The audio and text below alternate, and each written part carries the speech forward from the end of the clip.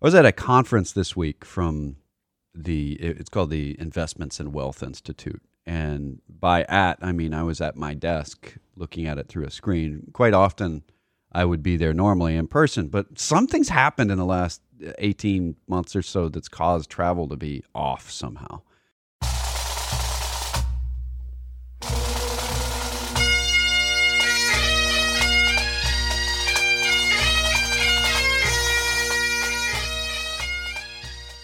Once more unto the breach, dear friends. Else fill up the wall with our English dead. Good morning, ladies and gentlemen, boys and girls, and welcome to another hugely exciting episode of The Personal Wealth Coach starring Jake and Jeff McClure. Yes, we're occasionally able to say our names together.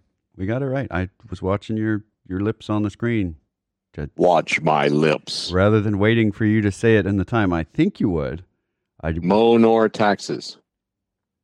Monor? You're saying no more. Got it. Monor. No, I said Monor taxes. Right. Right. This is the Personal Wealth Coach, and you can tell already that we're in a mood. Yep. The mood is here with us. This is Jake McClure and Jeff McClure, and we are going to be talking about economics today. But before we get started, we have some things that we have to say. We have to disclose. We have to take our clothes off. Yes, we have to disclose. These are important, and I know they take a little bit of time. The Personal Wealth Coach is not just a radio program, in case you were wondering if it was that. It's also a podcast. But it's also the name of an SEC registered investment advisory firm. That it is registered with the SEC to give fiduciary advice, but the SEC, just because it's registered with them, doesn't give us, the firm, or anybody else any kind of approval. If we go to the SEC seeking approval, we'll be waiting a very long time. They don't approve. They just don't deny. And then sometimes they do deny, which is the bad part.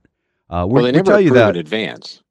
We tell you about the SEC registration because it's important to know. And second, it's who you get to complain to if we're saying something not just stupid. That's normal. But harmfully stupid. Misleading. Yes. Right. Fraudulent. Things like that. Stuff. Not stupid. Stupid is not illegal yet. We're good for a while. And there have been radio programs, talk radio programs that air on Saturday morning where the person doing the program has gotten in criminal trouble. Yes. With the SEC. Quite a large number of them, actually. Not just civil trouble, but criminal trouble, where they were charged with fraud and all kinds of things. Right. So we always have the potential to say something on here vertently or inadvertently. And advertently. Nobody read us the Miranda rights, but all of this is being recorded and can and will be used against us. Yeah, all that good stuff. Law. Or just in the court of embarrassment, if it comes to that as well. But there's another disclosure. You want to give the next one? We don't pay for the radio program. They don't pay us. We do receive some benefit. We've been doing this for 25 years now, and we do receive some benefit for doing this radio program in that we have a lot of clients who listen to it, and it's a relatively efficient way to communicate with our clients. And occasionally, we actually have people who've been listening for a long time who say, hey, would you like to manage our money for us? Because we've been listening to you for a long time, and you make me feel very sleepy, and I like to feel sleepy when I'm dealing with money. Yes. All good so far. And I could also say that I'm gonna step in the middle of. You're gonna do the educational thing. Yeah. Okay, you do the educational. All right. So this is not investment advice. I know we just said that the firm's all registered to do that, but you can't do that on the air. So it's educational. We're gonna try to give you edumacation. We're gonna learn you how to talk good. That's right. Now you can do your deeming, if you would like, to talk good to us. The educational information we present on this radio program has been obtained from sources we deem to be reliable. Oh, but we make no warranty or guarantee as to the accuracy or completeness of said information. See, I'd used my radio voice too when I did that. I tell you, That's cool. You talk good. All right. Ladies and So gentlemen, boys and girls. now we can actually jump into the meat of what happened this week in the market and our prognostications, or at least gnostications, about our navels for the rest of the several hours. Should be good stuff. What happened this week? Well, the market went up. Without actually leaving New York. Yeah, well, if you take just the New York Stock Exchange, it's at 44 Wall Street. Do they have any plate tectonics and making it move up? How is it the No, market moved up? it's just basically there. The numbers got bigger. We had some really interesting information come out this week regarding inflation and interest rates and things like that, that in any normal circumstance, a reasonable person said, oh, the market is about to crater because inflation just hit a 42-year high. I think it was 42 years. It was back to 1982 since the last time it was this high. The Fed is undoubtedly going to raise interest rates, and it's going to crush the economy. Therefore, the market should have crashed during this week. Okay? And so should have bonds. They should have crashed too. Instead, the S&P 500 stock index, which is the indicator we follow for the main stock market, rose 3.82% just this week. It closed at a record high, 4712.02. So we got a lot of bad news during the week, and the market closed at a record high. The index is now up 25.45% this year and 28.62% from 1 year ago at this point in December. Mid-cap value index, the CRSP mid-cap value index rose 2.86. It's up 24.35% year to date. And believe me, I hope we're able to talk about that. But it's an interesting thing also going on in the market. We mentioned this in the newsletter, that there are more stocks making new 52-week lows each week than making 52-week highs. In other words, the whole stock market isn't rising. It's entirely possible that you could be invested, and we've actually seen this occur, not in portfolios we manage, but in other people's portfolios, where during 2021, a stock portfolio fell substantially during the year. It's apparently not that hard to do because the majority of stocks are down for the year. It does take a little bit of extra effort to do it for an advisor, but still, it can be done, and it has been done. That's a good sign if we're looking at the total market, because historically, and there's no guarantee that just because it happened in the past, it'll happen now or in the future. When bull markets reach their peak, major peaks, I'm not talking about just before a correction, I'm talking about like in 1999 and early 2000, literally every stock on the market was hitting 52 weeks high. I mean, people were investing in stocks that had very little financial health, no plan to make money, losing money hand over fist, and they still were hitting record highs because people were buying stocks the way they bought the meme stocks earlier this year, meme stocks being things like GameStop, but with less rationality to it. So it doesn't look like we're at the top of a major bull market. No guarantees there, that's for sure. The benchmark 10-year U.S. Treasury note yield, which we follow pretty carefully because it basically tells us what's going on in the bond market, fell a little bit this week. I mean, the yield went up, but the bond values went down. The yield went up 6.51%. It's at 1.484%, but it's still well below the 1.64% it was doing in October, and still up dramatically from the 0.91% we saw at the beginning of the year. So far, the bond market is saying, and the yield curve is still nice and steep, that good times are coming ahead, and the bond market just doesn't expect that much inflation over the next 10 years. It's the bond market is in essence saying roughly 1.5% to 2% inflation over the next 10 years is what it expects, the people who invest in the bond market. Which is, of course, quite different from the alarms that we've been hearing about and so on. West Texas Intermediate Crude Oil, WTI, it rose about 8.7% to 71.98. Why? Your guess is really about as good as anybody else's on that. It rose because it rose. Sometimes things just happen in the market.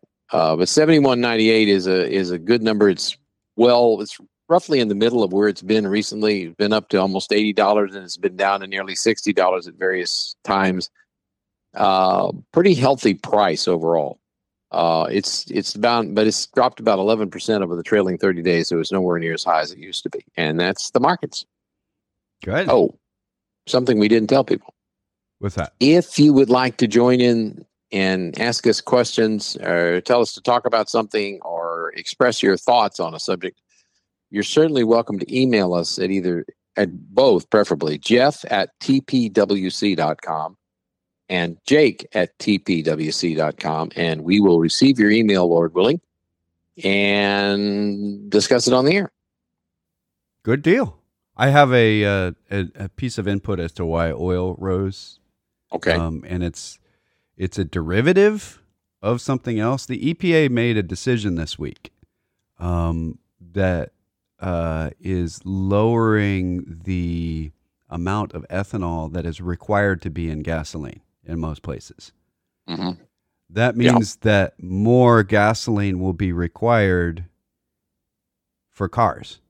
And so this is why it didn't slam upward really fast. It just moved upward because they're still seeing the same interesting, will people be driving more or less with this new variant of the virus? And by the way, you can play that as a sound clip at any point throughout the pandemic and into the future of, will people be driving more or less with this variant of the virus? Whatever that variant might be at that moment.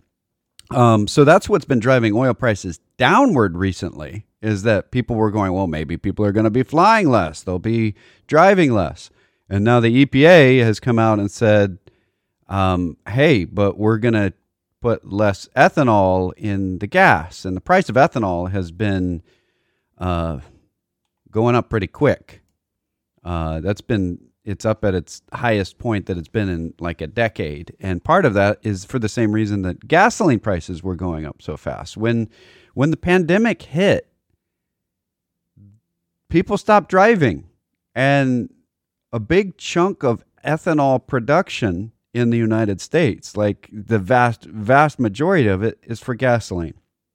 So more of the corn was routed to other places than ethanol during that time period when people weren't using it very much. And it's taking a long time to get it rerouted back in. It's supply chain stuff again. This is something we talked about in the newsletter and kind of fits in nicely to that, is that oil, energy, and food prices are the most affected by inflation, deflation. They swing all over the place, and they don't hold to a standard annual pattern. They move around with demand and when the harvest is and whether or not oil's been struck recently by a big firm somewhere. All of that stuff kind of fits together to cause a lot of fluctuations. The supply chain issue on the oil side is a big part of why we're getting this upward movement in gas for so long. And then the slight reprieve that we got over the last month, or last week, I suppose, and now it's moving back up. It's still supply chain stuff. We've got refineries that are being retooled. But the end is in sight on that. That's something important to recognize, is that gas prices cannot continue. We said this in the newsletter. If you look at the parts of prices that are going up the most quickly over the last year or so, the ones that are the most inflated, and oil is one of those. You can keep going to fill in the blank, whatever you want to complain about a price going up. The ones that have gone up the fastest, at some point when the price goes up high enough, people will simply stop buying them. So that's something referred to as an unsustainable inflation rate. And if it's so much higher than other items in an economy, then it won't stay going up that speed forever unless people just stop making them completely, and there's only 3 of them left in the world. So that concept of when you remove those portions of inflation and you look forward and you say this is not a sustainable growth rate, people will not pay $40 a gallon for gasoline. Wait a minute. Now, I think the smart thing to do, given that used cars are up, what was it, some particularly high number? Yeah, double digits at least, and nearly triple digits in some cases. 31%, I think it was. Mm-hmm. Used cars and trucks are up 31% over the last year. So if we use the same rationale that people commonly use on stocks, that means this year they should be up 31% again, right? Right. So I think the smart thing to do at this point is to go out and buy a lot of used cars. This is us being facetious. Please do not go out and buy a bunch of used cars right now, because what we were saying about the end is in sight. The reason why those cars are so expensive is because we made a lot fewer cars for a while when people stopped buying cars, and it took a long time for those factories to get back up and running, all the chains of factories for all the parts for all of the factories. They're up. It's up 31.4%. New vehicles are up 11%. In a lot of cases, now this is one of the points I want to make. This is why I don't think inflation is set to continue at a high rate like it did in the late 70s and early 80s. In many cases where I've actually looked at the numbers, a several-year-old used vehicle was selling on the open market for a higher price than a brand new version of the vehicle. Correct. Yeah. And that will not stand. And we'll tell you why that is, because on the surface of that sounds like that's ludicrous. Why would anybody do that? It's very similar to what happened last year around April and May, when people were having to pay someone else to buy their oil. Not I will buy your oil and I'll pay you money for it. No, you will pay me money and I will I'll take the oil off your hands. And I'll take them, because there was no place to store all the oil.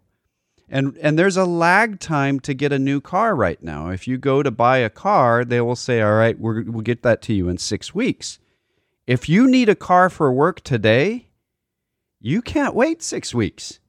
So you're willing to pay more for a used car that's at least there, and that extra payment's going to come out of your 6 weeks of pay that you wouldn't have gotten if you had to walk to work. So that's why we say there's parts of this that are unsustainable, is that now that cars are coming out again, this is extra reason. Basically, all of the major car manufacturers are saying that the future is going to be majority electric. The only quibble in there is on the time frame. Most of the car manufacturers say the majority of the cars that they will produce in 5 years will be electric. Nissan is saying maybe 10. Okay, so what does that do to used car prices if you have a used car that's not electric, that doesn't drive itself? Just think back to the times when we went from little things like the hand crank to put your window up and down to a button to do it. And people go, nobody's ever going to discount it because you have to crank the window up. Everybody's got to. Nope. It's like hundreds and sometimes thousands of dollars less expensive because you have to hand crank. I know it's like a really hard exercise, but this is just the reality of the marketplace. What about airbags? New technology makes things better.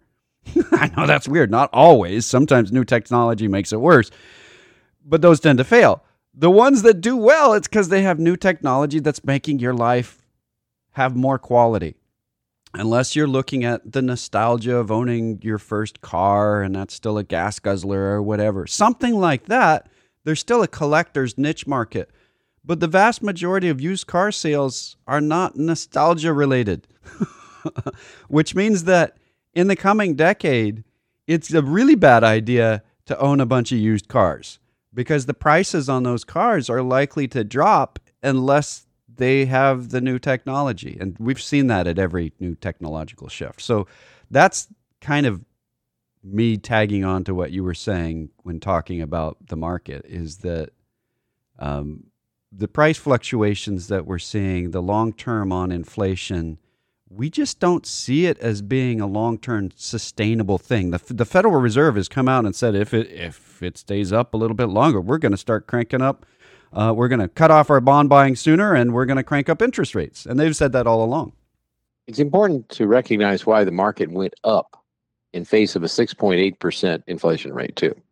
The primary thing, I think, driving the rise in the market was the fact that economists across the board had forecast, the consensus forecast was 6.8%, and it came out to 6.8%.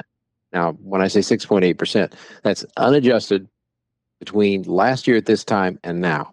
Now, of course, to caveat that a little bit, if you pull out the unsustainable items, it looks like inflation's running at about 3.4% for 1 year. And that is also misleading because there was a depression in demand in a lot of areas last year at this time.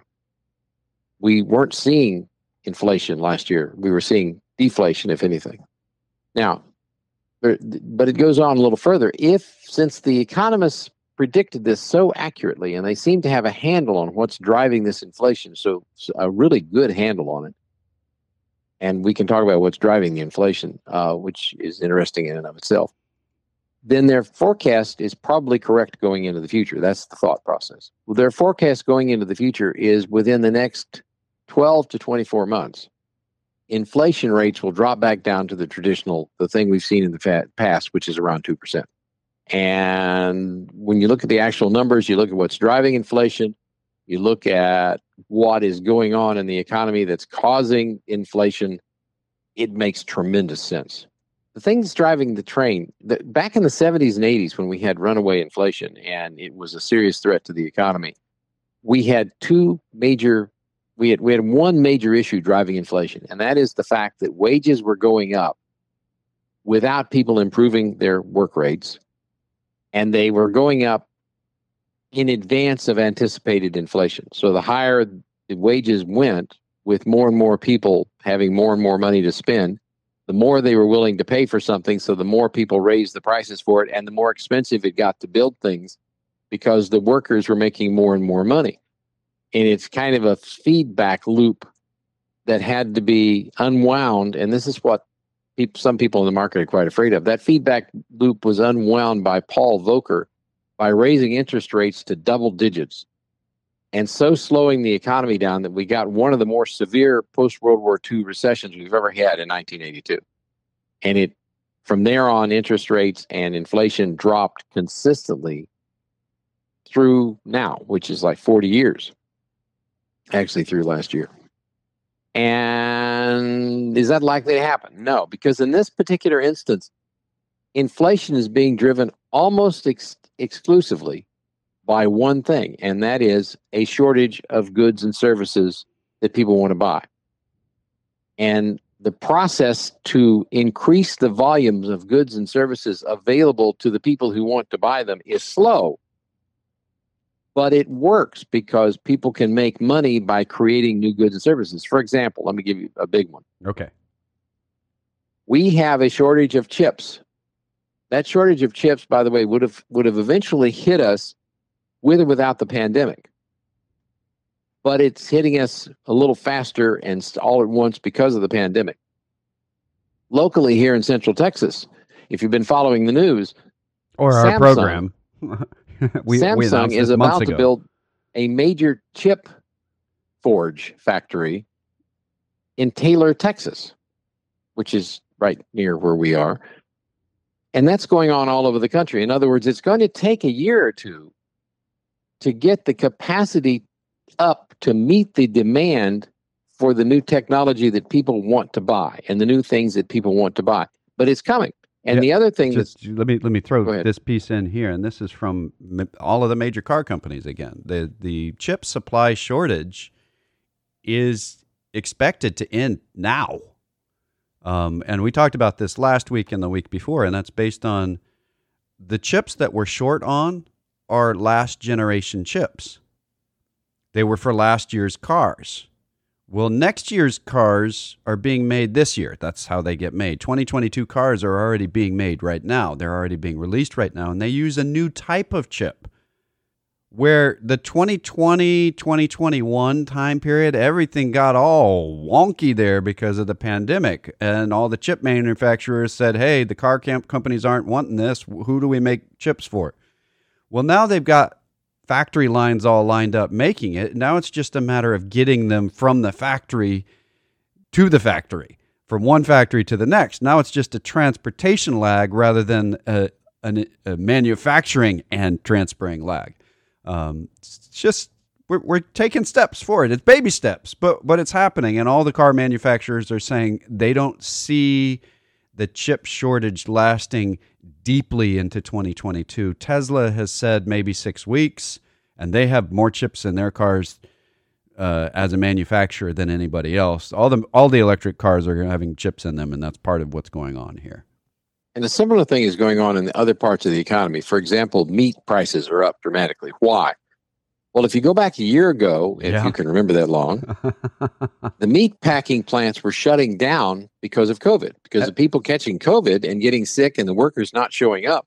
And so the people who develop meat, the people who grow the cows and the hogs and everything else, suddenly had a lot of animals that they couldn't sell. And they had to sell them in order to get rid of them, they had to sell them at deeply discounted prices. And they can't afford just to keep them because they got to keep feeding them, and they lose money when they do that. Let me give you a quick local example of that. There's meat processors all over Texas. There's meat processors over every state because everywhere you go, they've got somewhere that cattle or other livestock are being raised for slaughter. So meat processing is all over, and there's big ones and there's little ones. The big ones are the ones that were really getting shut down, and the little ones were getting so packed. They still have a 6 months wait list. If you're a local livestock owner and you go to one of the local meat processors and you say, hey, I used to be able to get this weekend. What's going on? And they say, well, you get it 6 months from now because we don't have the space. It's the same everywhere. So that's a local anecdote of the reality that's happening across the meat market right now. Anyway, the meat producers, like the oil producers a year ago, got burned. And there's an old saying, once burned, twice wary. They are really hesitant. First off, it takes a while to up that production again. It takes about a year. And the second thing that is impacting is once burned, twice wary is an old saying, and it's true. So both the oil producers and the meat producers across the country are being very cautious about suddenly increasing the supply to meet this tremendous demand because it could go away very, very quickly, and they're scared. Oil production in the United States has fallen off pretty dramatically despite the high prices we have right now. Why? Because the investors that fund the oil production, new oil production, the new oil wells and so on, the fracking, really got burned last year. And it's not just... And they just aren't interested in speculating anymore. Let me kind of give you some... So a lot of that fracking was done by, the old term for it is wildcatters. They go out there and they're just, they're running on the edge of their profit margin, just barely making it. But man, they're going to get a lot of money out of this eventually. Well, when oil demand dropped to nothing, they got burned bad, and a lot of them went bankrupt. Yeah. And so a lot of the assets are not free. They're still wrapped up in bankruptcy court proceedings. They're not free to drill. They are not available. Now, a lot of those assets are getting purchased by other companies, and some of the bankrupt companies are coming back out of bankruptcy. But the process is not simple or quick. It's certainly not turn on a dime, the demand is up, so let's start pumping. It is more like we'll get a court hearing in the next 6 weeks at some point to tell us when the next court hearing is, to tell us when we might have another hearing about when we're actually freed up to do, how the court works. It is a process. They call it a process. When oil prices dropped before, it was because there was a huge amount of money that had been invested when oil was at $100 a barrel. Right. It takes a while to mature. It takes a while to bring that production online. And people thought they were going to make a lot of money as a result when the production came online. Instead, they overproduced in effect. And they didn't really overproduce. It was the pandemic that so decreased demand just as they were hitting peak production. And investors are just not willing to throw a lot of money in there where other people got burned before. If you'd like to talk to us off the air, email us, Jeff or Jake at tpwc.com. Go to our webpage, thepersonalwealthcoach.com. There's podcasts, there's newsletters you can sign up for. You can call us directly locally on a landline or otherwise at 254-947-1111. Or toll free at 1-800-914-7526. That's 800-914-PLAN. You can go to the webpage, thepersonalwealthcoach.com or tpwc.com. You can email us through there, contact us through there, podcasts, newsletters, all that good stuff. Until next week, this has been The Personal Wealth Coach.